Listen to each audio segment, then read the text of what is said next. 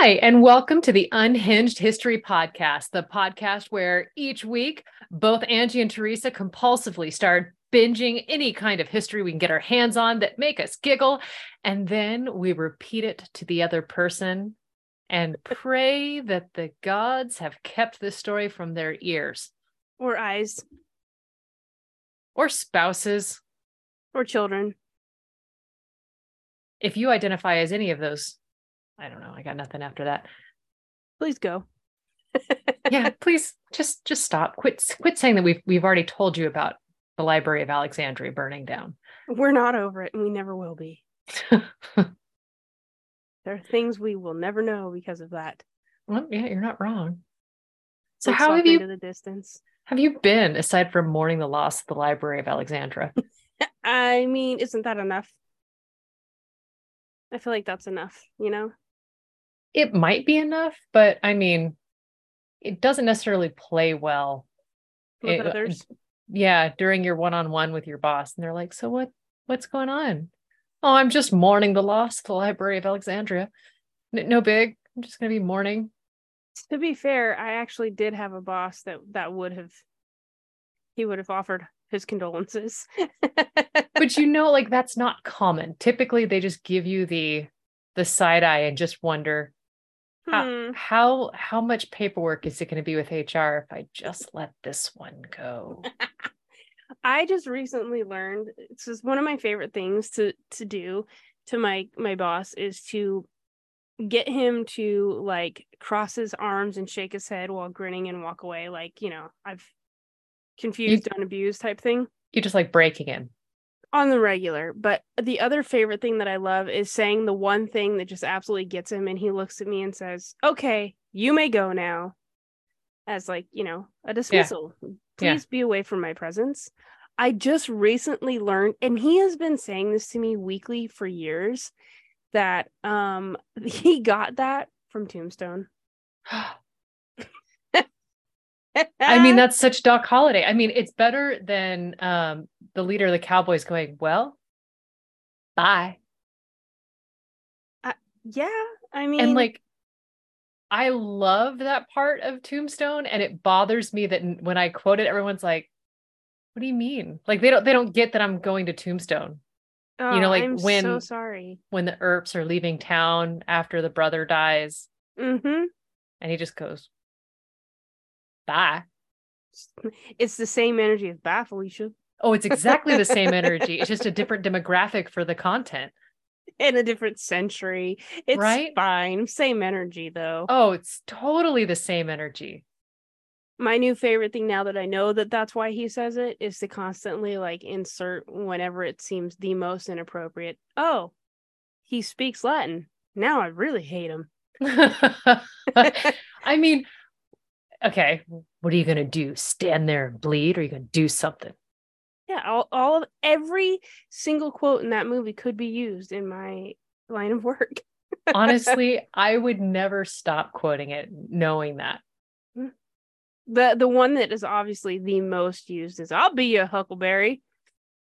From somewhere down the line. That is Val Kilmer. That is peak Val Kilmer. He couldn't have gotten better. That was it. You're a daisy if you do. Yep, that was his. What do you call it? Magnum opus? Like, it'd have to be, because as good looking as he was in Top Gun, Iceman was just a flat character. I mean, I did love him in The Saint. That was a good one. No, you're not wrong. That was a good one. But as far as I'm concerned, he was made to play Doc Holliday. Like that's what he was. Yeah. Apparently, my hypocrisy knows no bounds. So next week on our podcast, we'll be discussing Tombstone. Maybe. Maybe. Well, what do you got? Because last time I ran out of time telling you all about Shelley's leg. I absolutely love Shelley's leg. I would like, is screen sharing on? Can I share my screen with you briefly? Try it. And if not, I'll edit this part out so people don't think I'm inept and need to do the same thing every single time. I assume that you don't, but I just ask because I think I might be a little bit in it. Okay, screen share. Oh, you've disabled me. I don't think that it's I've disabled you. I think that it makes me redo it all the time, every time. I feel like that's probably accurate.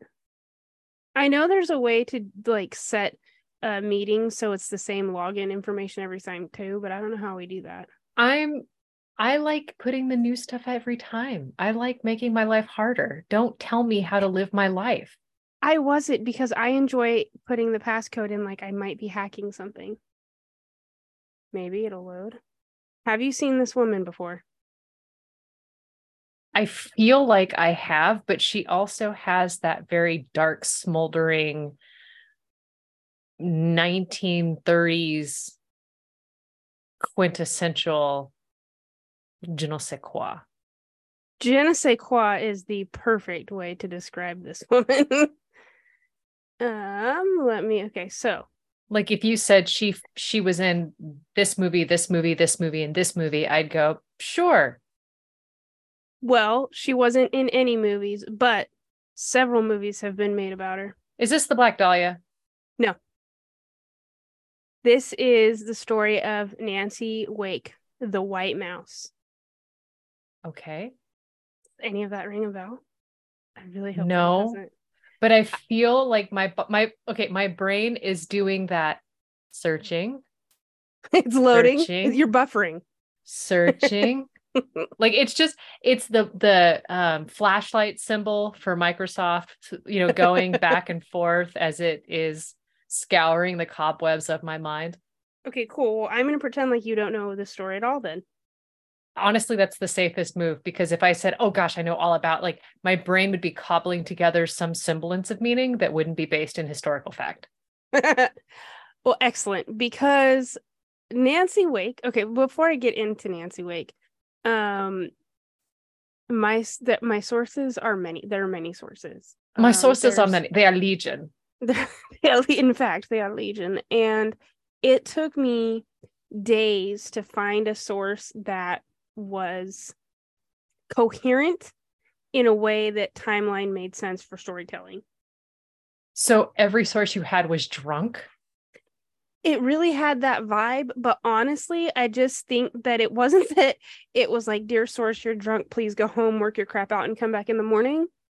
It was like, there's just such a story that finding like the key points to be like, and then this happened, and it not be like a 7-hour podcast. that was what took me every ounce of my mental fortitude to. No, I like moral. I like the fact that you were just going to start raiding and looting and lighting things on fire because it just didn't make sense. We're sticking with that, Angie. Don't correct yourself. Moral fortitude it is. So there was a delightful article in The Guardian in 2011 called Nancy Wake, the White Mouse and the Gestapo. A website called rejectedprincesses.com, which is amazing. If you ever get a chance, I highly recommend just viewing it. It's pretty cool. Several Australian and New Zealand based websites. The jewishvirtuallibrary.org. A great article on from the New York Times. This might be my favorite. Womenwhocycle.com. As in bicycle, or women who have menstrual cycles? Bicycle. Okay. Australian war hero Nancy Wake riding a bike. There's so many, but every source had something new to offer, so it was like you can't not include them. And I get to use the currency converter, which I know is really your favorite thing. Honestly, just knowing that you went to that nth level of data, just chef's kiss. I know, isn't it? Okay, so I'm just gonna get right into it because there is no real way to like walk circles around her or muck about. She is about business from the get. Okay. Nancy Wake was born on August 30th in 1912 in Wellington, New Zealand. And before I go any further, I'm just going to tell you there are things about this woman that you are going to say from beginning to end is chef's kiss fabulous. I promise. Go on. She actually reminds me a little bit of you. Then she's amazing. And we should be all knowing and touting her name. We should. Teresa Potra. Nancy, wait. Nancy. In fact, so she was the youngest of 6 siblings, but by 1914, she was right around 2 years old. Her family moved her to North Sydney, Australia. With them, or did they just ship her off? No, all of them went. Okay. She had a very unfortunate and unstable childhood. Her dad left the family and moved back to New Zealand. They were in Wellington. She was born in Wellington, and they relocated when she was 2 to Sydney, Australia. Sydney is different than. Okay, I'm with you now. Sorry, I didn't make that leap. No I didn't worries. board that plane. It was probably a boat. I didn't board that boat. The father leaves the family, goes back to New Zealand, basically saying that he is going to be making a documentary about the Maori. He never comes back, and she was only 4 years old. Okay, that is a very different excuse than I'm going to be right back. I'm going to go get a pack of cigarettes. Yeah, like he was really committed to his cause here. I'm going to go make a documentary about the Maori. Hey, and I don't know. But you're an accountant. What do you mean you're making a documentary about? Well, what I think is really interesting is that he was a journalist. Okay, so that does check.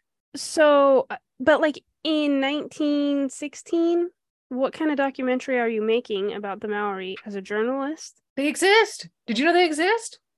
They have this land. We should push them off this land. You see this land? We should do this. Everybody, they have stuff we could take. I feel like you're probably on the right track. But because of this, it kind of creates a impoverished situation for her mother and the rest of her siblings. And from what I can tell, she didn't have a warm relationship with her mother. Her mother was very kind of standoffish and not there. I believe there are quotes about her mother even like outright saying she wasn't beautiful and she wasn't a kind child. And to be fair, Miss Wake, Nancy, was a bit of a rebel in her younger years. She got in trouble at school often. Me too. But right, all the good ones do. Yeah. Builds character. It sure does. She was very witty though, and when she was 16, she left home to work as a nurse. So she just kind of like up and leaves. She's like, I'm not about this anymore. Peace out, homies, and leaves. But at the age of 20, she receives a small inheritance from one of her aunts who wanted her to see the world. And Nancy never really fully understood why she received this inheritance from her aunt. Typically, it's because they die. Yeah, but she didn't know like the reason she chose her. Oh, okay, that makes sense. I mean, I hate to explain, how inheritance works. There's thoughts that perhaps this aunt kind of saw a little bit of herself in Nancy, in that like she was kind of the black sheep and the rebel of the family, and she just kind of wanted to help a sister out. That's kind of what I think. It was an inheritance of $200. Okay, but in 1914 money. That was in 1932, but in today's money, if I did my math right, it would be almost $20,000. Well, I mean, and to be fair, you did say a $20,000 inheritance earlier.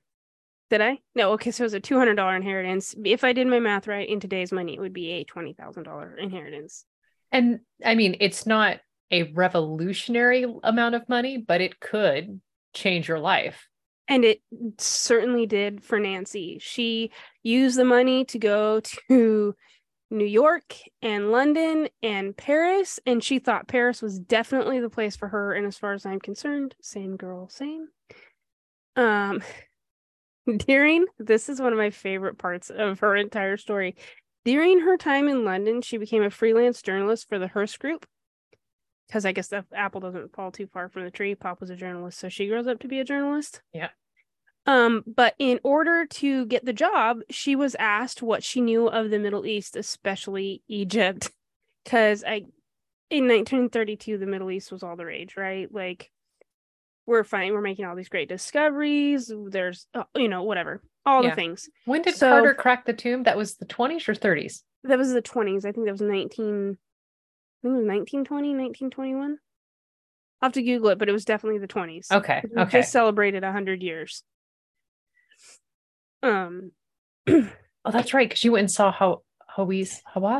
Hawasazaki Hawass. The book is amazing. I have to show it to you. It's so cool. Because I Okay. got a book out of it. The Lit Hub, which is like a literary hub for great stories about her story was all I read on there, but it's got some resources there. Has a great description of what happens next. So in order to get the job, she was asked what she knew of the Middle East and especially Egypt. Quote, I've been to Cairo 4 times and I can read and write Egyptian fluently. She's bullshitting. The editor wanted a demonstration, so he took a book off the shelf and began reading. After some time and a page of hieroglyphs, he asked her to read it back to him. She did, verbatim. She was hired that day. However, she knew nothing aside from the fact that modern Egyptians speak Arabic. But what she had done was taken a shorthand skill she had learned at Queen's College and some sources say she wrote it backwards. The editor was so delighted, he sent her to the Paris office on the spot. Okay, well done. I mean, solid con. I've been to Cairo 4 times. Absolutely love it. Within weeks, her first assignment was a trip to Berlin to interview the German Chancellor Adolf Hitler. Oh, geez. Okay. Okay. However, while working in Paris, she quite enjoys the nightlife of upper echelon Paris, and she lived a very extravagant life because back then, all you had to do was sell like 1 or 2 articles a month, and your rent was paid. This is going to be like my girl, Aline Griffin, who like was buying those couture dresses Pretty and much living an incredible life. And her rent was $26 a month or some bull crap. Yeah, exactly that. Like she schmoozed, she loved nice things, she loved fancy jewelry, she had, the big, beautiful red lipstick, the whole bit. By 1936, she had met a man called Henri Fioca, and he was a wealthy industrialist from Marseille, and they settled down together and were married by 1939. This is Eileen Griffin, but this is the French version. And something tells me occupied France, she's going to be pulling some Virginia Hall stuff. Oh, you'll see. So in 1935, rewind just a bit, she had traveled to Vienna and Berlin, and she witnessed the hate and discrimination and the general anti-Semitism. She witnessed beatings and torture by local Gestapo while she was there, and she later stated, quote, my hatred for the Nazis was very, very deep. If ever the opportunity arose, I would do everything I could. This would later inspire her to work tirelessly for the defeat of the Nazis when she was given the chance. She was once quoted as saying, I don't see why we women should just wave our men a proud goodbye and then knit them balaclavas. She believed she could help the cause, so she did. Her biographer, Peter Fitzsimmons, says, quote, we both came to the conclusion that she was 10 times the man I would ever be. She described her younger self as someone who, quote, loved a good drink and a handsome man, especially Frenchmen. So that is up there. Have you ever heard of the woman Tallulah Bankhead? I can't say that I have. Okay. She once is quoted in saying, my daddy warned me about men and liquor, but he never said a thing about fast women and cocaine. Same energy. Yeah. And this was like 1920s where you're like, I'm sorry. What? What? What did your daddy not tell you? I just choked on my gum, lady. Madam. I say. I can see the monocle shaking. Yeah. According to the New York Times, the German military describes her as, and for all the French that I love, I'm gonna butcher this, but they describe her later as La Source Blanche, or the White Mouse, for her ability to elude capture. The Guardian author Kim Wilshire of Paris has this to say about Wake. This was in her like obituary column that was like her life story after she passed. With her coiffed hair and red lipstick, Wake was the epitome of glamour, but when she was dropped into occupied France, she became a fighting force. She is super giving me Agent Carter vibes from the Marvel Universe. She's like the version of Virginia Hall that is made for TV. Like Virginia Mm-hmm. Hall would like adopt a guy, filed her teeth down to look like a French peasant. Like, All the things. yeah, I think she was just serving looks. Like Beyonce had yeah. nothing on this woman. Um, now that I've given you a bit of a description of her, I'm gonna get you to the juicy bits. So Henri, her husband, was wealthy enough and far enough away from the fighting that they very easily could have just went on with life in their ivory tower, with little bother from the Little Nazis. interruption. Yeah. Yeah, they could have just carried on. But she promised herself that she would do everything in her power to bring down the Nazis. So Atta girl. becomes her chance is nearly upon us. Henri was not known for ever telling Nancy no, and that included their wedding. Sometime just before the big day, she booked like a wellness retreat spa thing, lose a couple pounds, glam it up. Yeah. Near London. She heard that Germany had invaded Poland. So instead of going to her event, she instead pops over to the London recruitment office and says something like, I don't know, put me in, coach. And they said, sure, we can put you to work in the canteen. We'll help feed the men. I'm pretty sure she said something to the effect of, well, forget this. There was probably a little bit more expletives because she was Australian and not known for being. Well, they use the C word with great. Gusto. Oh, genius. Like, yeah, I used to have an Every third Australian word. boss, and it was just like, wow, Perfection. that was said. Okay. Well done. Didn't know you could use that way, but you did. Yeah. Didn't know Yeah, that was a verb. it is now. Fabulous. Add that to the list.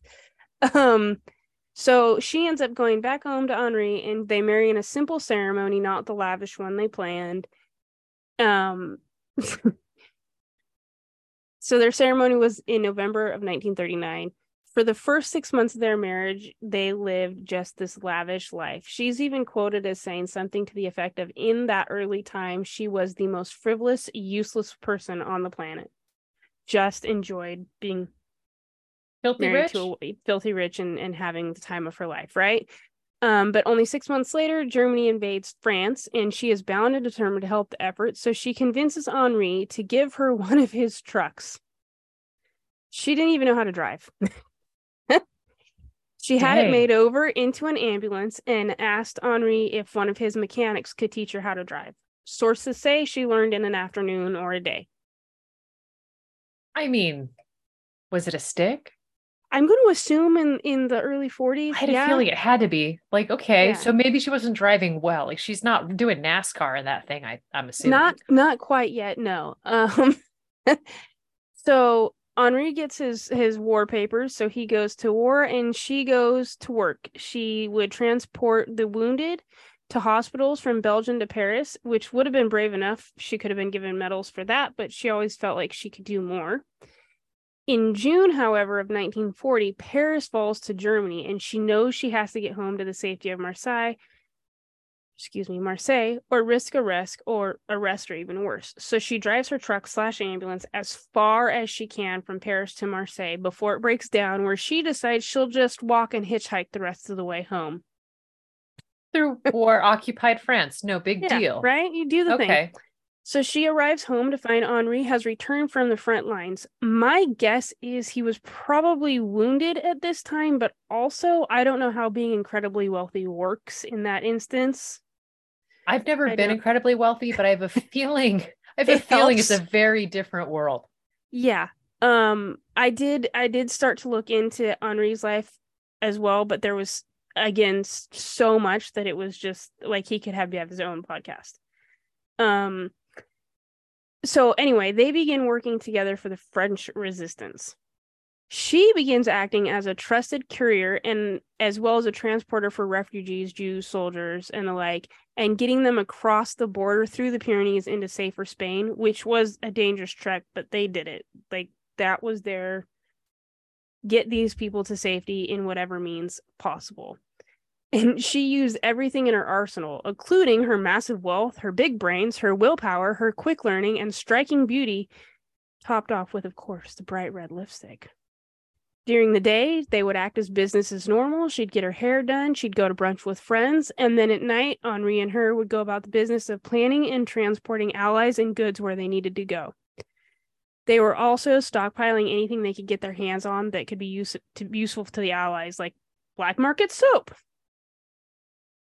You know, I get that soap could be black market, but I would have gone more with champagne or caviar or gunpowder or cheese. Something. So I thought it was weird that it was noted that it was specifically black market soap. Cigarettes to foodstuffs and anything in between, and they would share it with anybody that needed it. Nearby at Fort St. Jean, there was a host of POWs who were allowed parole, so they could kind of walk to town. And as long as they were minding their business, they were good to come back and forth. They start visiting the Fiocas, and the Fiocas start acting as couriers for them as well, getting Who news. are the Fiocas? Henri and Nancy. His name was Fioca. So once she's married, she is Nancy Fioca. But for the duration of the story, I will call her Wake because that makes the most sense to me. Okay, great. I didn't make that logical leap. So, well, that is probably my bad. During this time, she did go by the name Madame Fioca, though, which I think is okay. I mean, damn, why girl. not? I know, right? That's Madame to you. Exactly. Oh, how dare you? And she was very much that way. Like, there's some great stories that I didn't include in here of her time in Marseille and how she just did not play people's games. Like, she was not about it. Handle your business and mind your own. Like, that was very much how she lived with things. But those POWs that were nearby would come to the house and they would host them. They'd feed them. They'd give them cash. They would do everything they could to get those POWs out. So they began working as couriers for them as well. This worked really well until a neighbor who lived across the street turned out to be the Vichy commissionaire. I had to look this up. Do you know what a Vichy government is? No. Okay. So Britannica.com has this to say about Vichy rule. Vichy France, which is formerly the French state, between July 1940 and September of 44, was under the regime of Marshal Philippe Pétain for the Nazi German defeat of France to the Allied liberation in World War II. So basically, the Vichy government was like a puppet government for the Germans. Okay. And he lives across the street from them. That's not ideal. Not ideal, no. And he begins to watch them very, very closely because he's starting to be a little sus of their activities, if you will. So, they do what every rich person does, and they just rent a flat somewhere else, and they run their, what do you want to call it? Their nefarious activities through the front. Their nefarious activities through the front without the watchful eye of a nosy neighbor who might turn them over to the Nazis at any moment. In November of 42, the Germans marched on unoccupied France, and the Germans knew a woman was helping, and they assumed her to be French, but knew little else. She evaded them constantly, which earned her the nickname of the White Mouse. Haley Bridgman, she's an author. She has this to say about Wake. Quote, one time, she and four men working the resistance rode a train. She carried a suitcase filled with butchered black market pig. She ended up sharing a train compartment with a Gestapo agent who actually was on the train trying to capture the White Mouse. Oh my goodness. She charmed him into carrying her suitcase for her, which breezed her through the customs checkpoint and then made it safely away. End quote. The audacity. Oh, I would darling, be throwing up in my handbag. Right? She once told an Australian TV interviewer that, quote, it was much easier for us, referring to women, to travel all over France. A woman could get out of a lot of trouble that a man just could not. Well, that's what Virginia Hall said when she was being the spy in France, is she noted that she had free movement. It seems to be very much the case, at least because I guess we're just supposed to stay home and knit balaclavas for our husbands.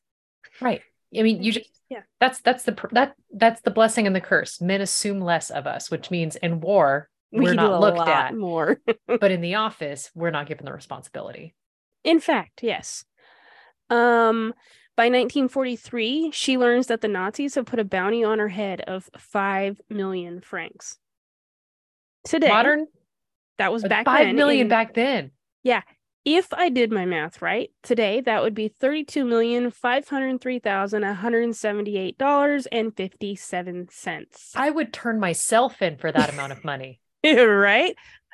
So like if there's an expert on wartime exchange rates 80 years later, could you help me out? Because that was an hour of my life working that out. Because Wait did a you minute. know the French money system changed after the war? So it was very like the whole What? thing. Yeah, it was a whole thing. I just thought you just go into the converter and just be like, well, the franc has gone to this thing, and then okay, convert franc to US dollar, and then that's your. You'd think no, it was a whole probably would have been easier, but I walked myself in circles around this for over an hour of my life. For comparison, so that 5 million francs, which is $32 million today, the bounty for Osama bin Laden was 27 million. If that's any indication about how the Nazis felt about Wake. I mean, I now want to know. I don't remember the bounty on Virginia Hall, but I know that at one point she was, I don't know if public enemy number one, but damn near close. Probably up there as high as that. That's what you get for not believing women. Like It not really not is. believing or believing in. Like next thing you know, we're the biggest threat you've got to your entire regime. And here we are just putting our lipstick on and minding our business. And, worrying about dinner and getting the kids to school. And did they do their homework? Probably not. So And what is that smell in their room? Because it's Dear not God. cupcakes. It's not cupcakes. I told Ethan the other day that his room looked like an Abercrombie and Finch explode. He needed to help it. It's terrifying. I just tell I'm my also daughter running an underground resistance ring as well, but I'm not exactly sure what for yet. yeah, that's I just resist everything. Mm-hmm. Yeah. It's more of a public resistance. Sorry. Thanks. I hate it. I'm sorry, you told your daughter what? Oh, I told my daughter that I only wash the clothes that make it into her hamper. That's true. Yeah. Like my job is not to clean her room. In fact, nor do your laundry once you're old enough to do it yourself. That'll be when she's 12. And boy, is that time coming. Ethan's been doing his since he was 8. I messed up and I said something about 12, probably just because that's the time I started doing my laundry. And so you're now rethinking everything. I mean, I'm just stuck with that timeline, right? Hey, whatever works. Upon learning of the bounty, she and Henri decide that she needs to get out of France and make way for England. So she decided to use the same underground route that she had sent so many before her on. It was called the Pat O'Leary line, and it was very similar to our underground railroad here during the slavery era in the U.S. However, while making her escape, the Gestapo stopped her train and arrested everybody on board. The trucks used to transport the prisoners got stuck in some sort of traffic jam, and Nancy and the others took the opportunity to run. Sadly, though, they were caught and taken to jail anyway. There, she was told that the Gestapo in her own town denied knowing her existence, while the Gestapo in another town claimed her to be a prostitute. Honestly, I think they were just covering up their incompetence. That's my opinion. She learned, though, that they were trying to frame her for blowing up a movie theater in another town. While in jail, they spent days beating her, questioning her, trying to get her to fess up to stuff she didn't do or sell her mates out. She said nothing. When her contact in the underground came, he tried to use a ruse and false papers to get her out. They tried to escape 5 times. Wow. Yeah. They were lucky on the 6th attempt, and Wake and 10 other prisoners made it out and onto a train headed for Spain. Once on the train, they learned that the Germans were planning to board the train, so they literally jump into action by jumping off the moving train as it slows down, and under a barrage of machine gun fire, they run safely up a hill to the mountainside, where they stayed hidden for a couple of days till it was safe to keep moving. Okay, that's more badass than Doris Payne jumping from a train. Right? Machine gun fire, and then just running up a hill. I mean, they didn't have Rolexes, but they she didn't have machine gun fire. I mean, maybe one of them was wearing a Rolex. You don't know. You're right. I'm I being didn't ask. judgy. I'm being judgy. She was. Yeah, Rolex was a thing then. Anyway, Sorry, I didn't mean to derail now you. I gotta go think about the history of Rolex. I'll be back. Join us next week. At this time, Wake splits up with some of the others and she heads to Nice, where Madame Sansoon, who was an enemy of the Reich, would give them shelter and care. I need to know way more about Madame Sansoon. However, I did not look for today's story. I will look for another story later because she sounds like a pretty badass lady as well. She had sheltered many men and women on the run, while her children, who were only in their teens, worked as couriers. Wow. When I read that, I almost cried because I thought, my son is 15 years old. I would absolutely trust him to do a job like that. But what kind of desperation do you have to send your children to do a job like that? When you send your children to war. Well, it's that quote of like, don't be sad of raising your children during times of dragons or something. What is the quote? Yeah. I know exactly what you're talking about. That is a great quote. And yeah, when the quote is actually there in its entirety, but yeah. Well, hold on. Let me look it up now. I'm on it. Never feel sorry for raising dragon slayers in a time when there are actual dragons. That's what it is. That's the quote. Yeah. Yeah. So I brought a tear to my eye. I hugged my children extra tight after that. But thankfully they don't live in a place where that's a thing right now. So hey. We still got a couple years. Yeah, we're thanks. Anyway, so about 3 weeks later, Miss Wake decides she has received new papers and she decides to hit the road. They rode in the back of a coal truck as far as it could go, and then they met some guides to begin the 47-hour march to Spain. They traveled over mountains and walked right through a blizzard, and hungry and tired, they finally make it to Spain, only to get promptly arrested. Yeah, because everybody's invading Spain through the Pyrenees. Right. They were held with no food or water for 3 days. Shackled to a chair, she was unable to answer any of the officers' questions because she didn't speak Spanish. Well, it's really good to not give information if you don't speak the language. I that's my favorite trick. Super helpful. I just get that image of like, if they ask, you're deaf and I'm blind. Like, so they decide to feed them and they toss them onto a bus to Genoa, and the judge there charges them with illegal entry, but is instead bribed with £1,000, which today is like $58,000. That would make me rethink my thoughts on this particular case as well. Right. This is why I'm not a judge. And that was in English money. In American money, it would be $72,000. So yeah, it gets better. I mean, like, okay, sorry, drop the charges. My bad. This is why I'm not a judge. I just feel like you're going to be okay. Like, I feel like there's about 78,000 pounds or $78,000 worth of moral fortitude that I feel like you're going to be able to bring this country that maybe I hadn't seen before. So sorry you don't speak Spanish. I'm sorry you did what? Okay, bye. Yeah, you're here to visit a friend. Fabulous. Use the rest of this money to go learn the language. Great. Have it up. Yeah. Go. The tapas are fabulous over here across the main street. Fabulous. Yeah, exactly. Enjoy the wine. So they were let go, and she makes it her way to Barcelona, and then 2 weeks later to Great Britain. While there, Wake waited for her husband for like 2 months before she decided that he wasn't coming. Personally, I think that's because that by this time he himself is either in hiding or already captured by the Gestapo.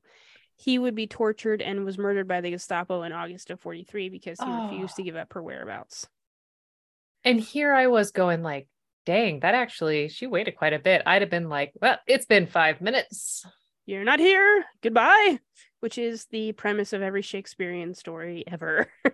I'm just a tragic hero. Let's be honest. Here you are, living your life, being 5 minutes late. 5 minutes early, I guess. I'd be 5 minutes late. You'd be 5 minutes early. We'd miss the train. I'm chronically early. I'm chronically late. I've noticed. Thank you for loving me anyway. We all have our strengths, I guess.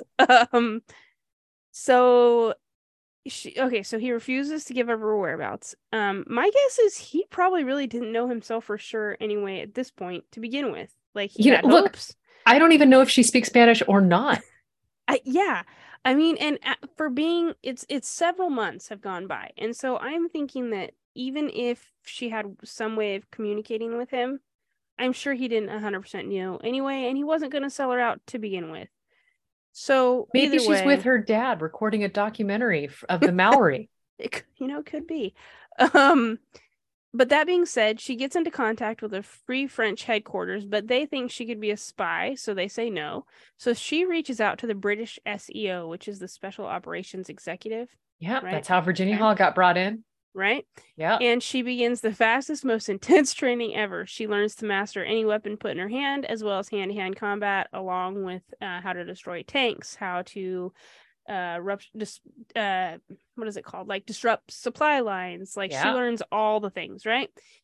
The senior female in the SEO overseeing the agents. SEO or SOE? Excuse me. SOE. I put SEO. That's fine. I mean, backwards. SOE. Search engine optimization is also important, but probably not as important during World War II. Probably not. Not. Morse code was probably more important back then. But the agent overseeing the individuals headed to France, her name is Vera Atkins, and she remembers Wake as, quote, a real Australian bombshell, tremendous vitality, flashing eyes, everything she did well. Training reports record that she was a very good and fast shot, and she possessed excellent fieldcraft. She could, quote, put the men to shame by her cheerful spirit and strength of character. Yeah, no, she's fantastic. Once the training was completed, she did the next logical thing, and she went back to France in April of 1944 via parachute in heels. Yeah, like... because she's glamorous. I mean... Here I would be like going, well, I got the heels in the handbag, but I mean, maybe it's just because I'm on crutches and I just don't trust myself with any. One of the sources that I read said that she came, so in her like pack, she had her like another change of clothes and a couple of guns and her favorite lipstick. Of course she did. So she parachutes into France because, she's glamorous as hell, so she does it in her high heels. And she and some of her team make it Earthside, but they're tangled in the trees, where thankfully the Wait a minute, they made it Earthside? Like from jumping to the plane, like they land, but they're tangled in trees. Is that the technical term, Earthside? No, that's the term I put there. So it's technical now because that's what I said. I didn't know, because it's like you can say like when I lived in Japan and then I would come stateside. Yeah, okay, so that's what I was thinking when I wrote that, because I didn't know how else to say. Because I was just like, what? They didn't technically land yet. Okay, because I was just like, Earthside, like where else could you go? You're going to go Earthside. Like you don't just stay skyward. They're not in midair anymore. They're closer to Earth than to the airplane. Okay. However, they are tangled in a bunch of trees. Task failed successfully. In fact, which is very thankful that it went this way, because the leader of the resistance group, known as the Maquis, if I pronounce that right, Henri Taverde, would say, quote, I hope that all the trees in France bear such beautiful fruit this year. Because he's looking up into a tree to see this gorgeous woman with her high heels dangling. I mean, and if she's in a dress, he's in the best position he could probably hope to see. Yeah. Yeah. And being the absolute delight she was, her reply was, quote, cut out that bullshit and get me out of this tree. Yep. Love her. Right? So while in France, she works, I'm going to continue to butcher his name, so can I just call him Henri T? She works for Henri T to secure weapons and other much needed supplies and equipment that would be dropped via parachute as well.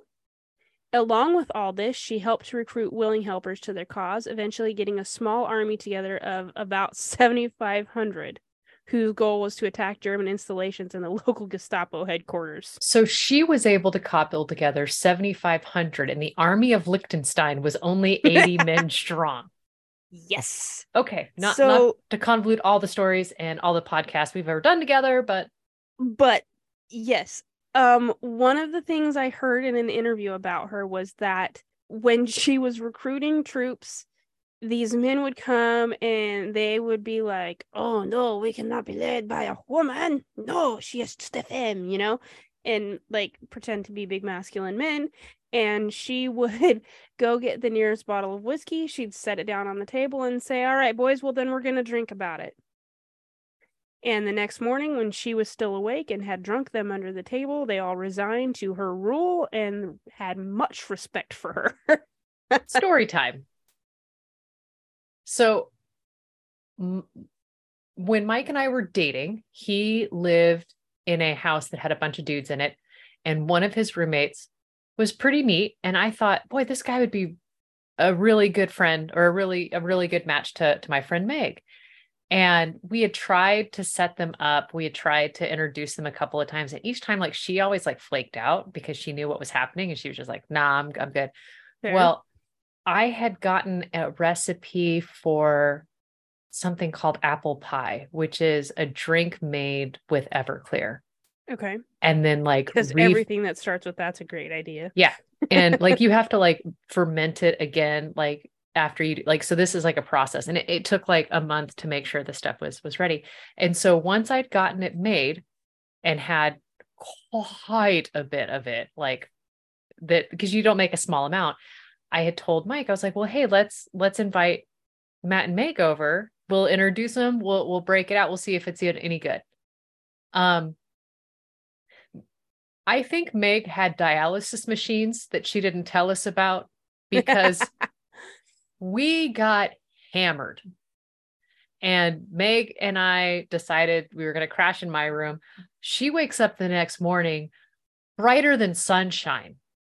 And the happy as can be. And the other three of us are looking at her like, where did you put it? Because we watched you drink. Like, you drank to keep up with us. This isn't right. Like, you maintain, like, what were you throwing it down the sink? Did you water all the plants with apple pie? Like, what did you do? They're now married, but excellent.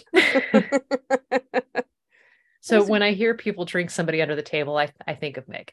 Mad respect. And that's what these men had for her. Mad respect. They wake up in the morning and realize that they will follow this woman to the ends of the earth and to the end of that aisle. And delightedly so. Yes, ma'am, you've got it.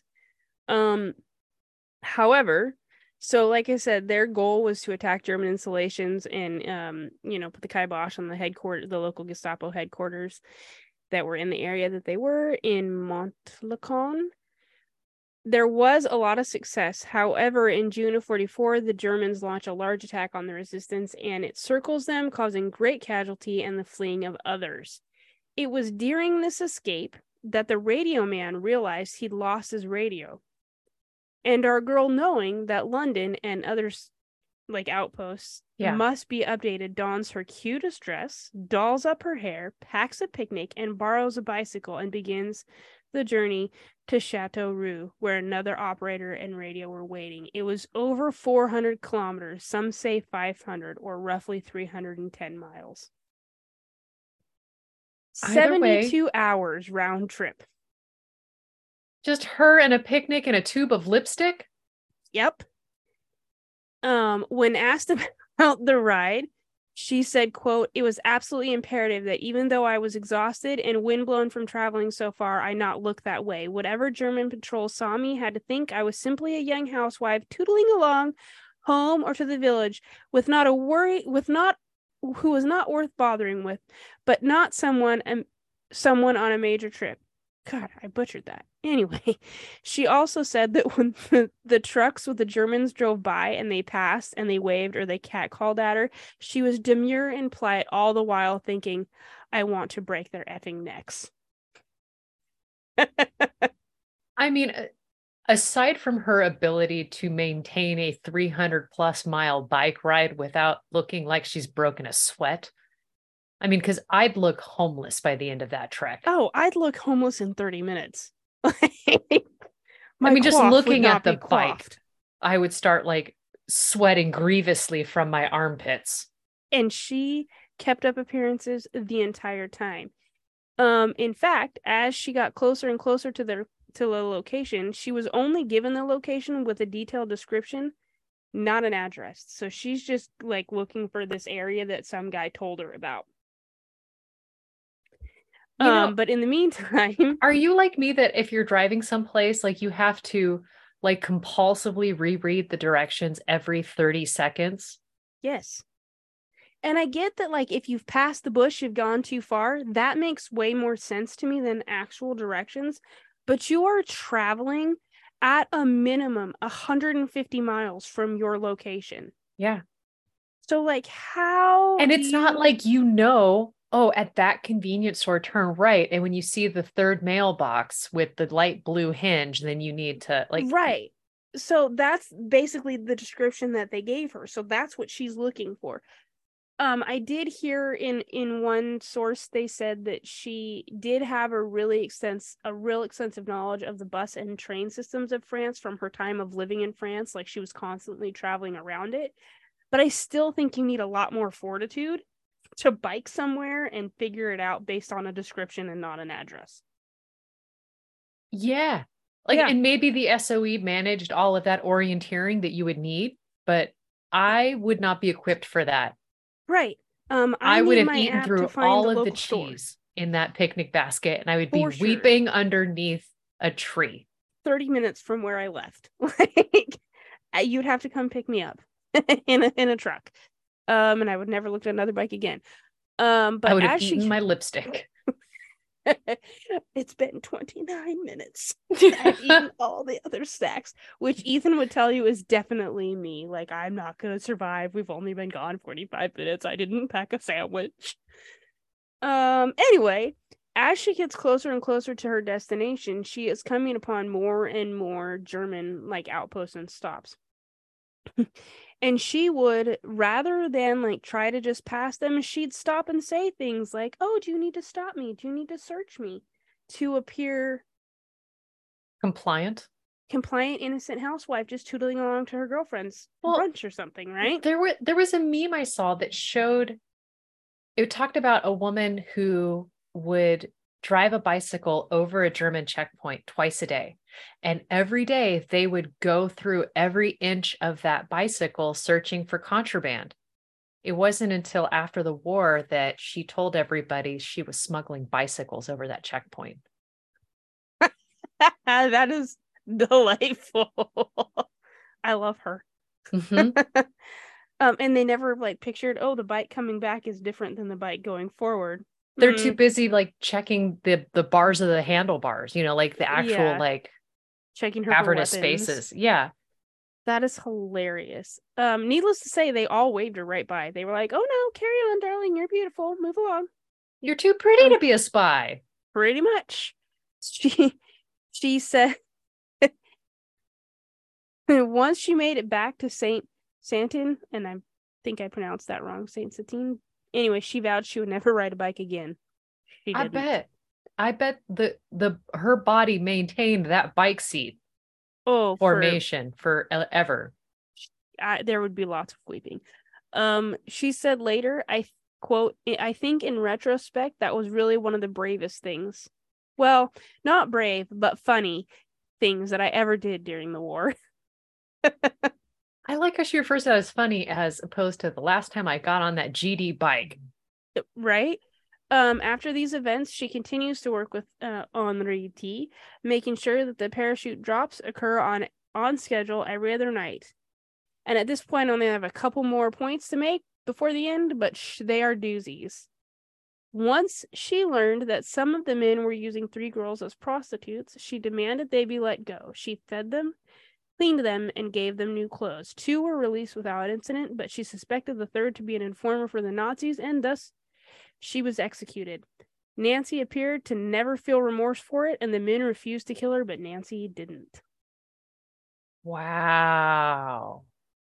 And here's probably one of my favorite parts of the whole story. Another time, she stated that while on a raid, she killed an SS sentry so that he wouldn't raise the alarm.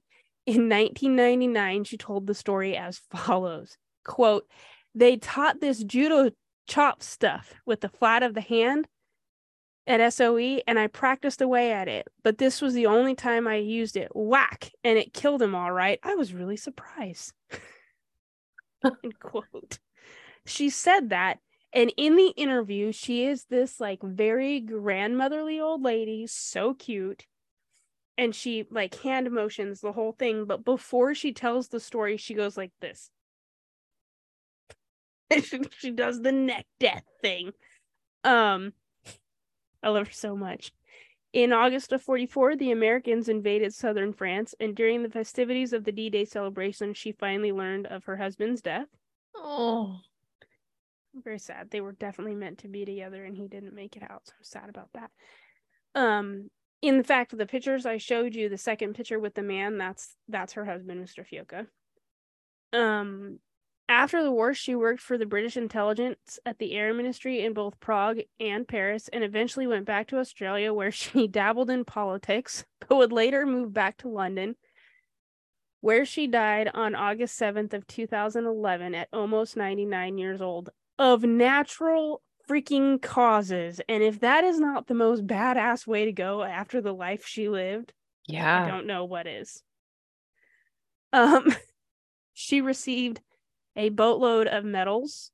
The Companion of the Order of Australia, the George Medal, Officer of the Legion of Honor of France, the Croix de Guerre in France, the Médaille de la Résistance in France, the Medal of Freedom from the United States, and the RSA badge in gold from New Zealand. I have a few more quotes. Here are a handful more, because she's just too golden to not share these. She did remarry, and after her second husband passed away, she sold all of her medals, saying, quote, "There is no point in keeping them. I'll probably go to hell and they'll melt anyway." I love her. She also said, "When one remembers all of the events in the 1930s which led to World War II and to the victory which we were promised would bring peace and make the world a better place to live in, one can only wonder if it was all worthwhile. We have only to look around us and see that the same thing is happening all over again. And an old French saying can best express my sentiments. Plus ça change, plus c'est la même chose. What goes around comes around." She also said, "In earlier history, when groups of people declared war on each other, the leaders always led their troops into battle. It is a great pity we do not have the same system today. Perhaps our politicians would think twice before they gambled with the lives of their people." Yeah. In her grandmotherly state in her 90s, I think she was in her 90s when she said this, "It sounds awful to say, but I had a wonderful war." Okay. No, you so say much. that. My grandfather's best friends, Roland and Al, and Al survived the camps. Oh, But wow. Roland, he didn't know Al during the time. He was just a young boy who had a very dramatic sounding last name. And I was like, "Well, what was the war like for you?" And he goes, "Oh, it was fun. Like, we had, like, we were put on the same trains that she was, but ours were great. Like, we were, just escorted to the other side. And because my dad's position or whatever, the son wasn't like pushed into the war or drafted or anything, like he was protected. So he had a great time." He goes, "It was great seeing all of the big machines and all the crazy stuff. And I wasn't on the front lines. Like, I was Living my super best insulated." life. And it's like, wow. And it's so fascinating to know that, like, there are people who can look at that and go, "Yeah, it was fun for me." Yeah, I had a blast. She loved every minute of it, evidently. Henri Tarvide, the name that I've been mispronouncing the entire time, I love this so much, said, quote, "She is the most feminine woman I know, but when the fighting starts, then she is like 5 men." Dang. I love this woman so much. And the craziest thing to me to think of all this whole story, she was alive until after both my children were born. Like, there are interviews of her much later in life. Like, they said When did she die again? in 2011, in August of 2011. Okay. She so she died in London. When she went back to London, she positioned herself in this hotel that she had like a years and years rapport with, and that's where she planned to die. She just loved the place so much, the concierge like built her little corner in the bar so she could have her gin and tonic, and when she came down for her gin and tonic, you best not be in her seat. Like, right. Towards the end, our king now, but the Prince of Wales then, learned of her, and he came to meet her and was just so, actually I think she was brought to Buckingham Palace. He was so beside himself with her actions that a portion of the prince's trust footed the bill for the rest of her life. Wow. Yeah, he was just like, whoa, this woman. And she is quoted as saying things like, oh, well, you wouldn't believe it now, but back then I was a looker. She knew what was up, and if she is not the most badass woman I've ever heard of, I don't know. I don't know what is. I think she tops Eileen Griffin.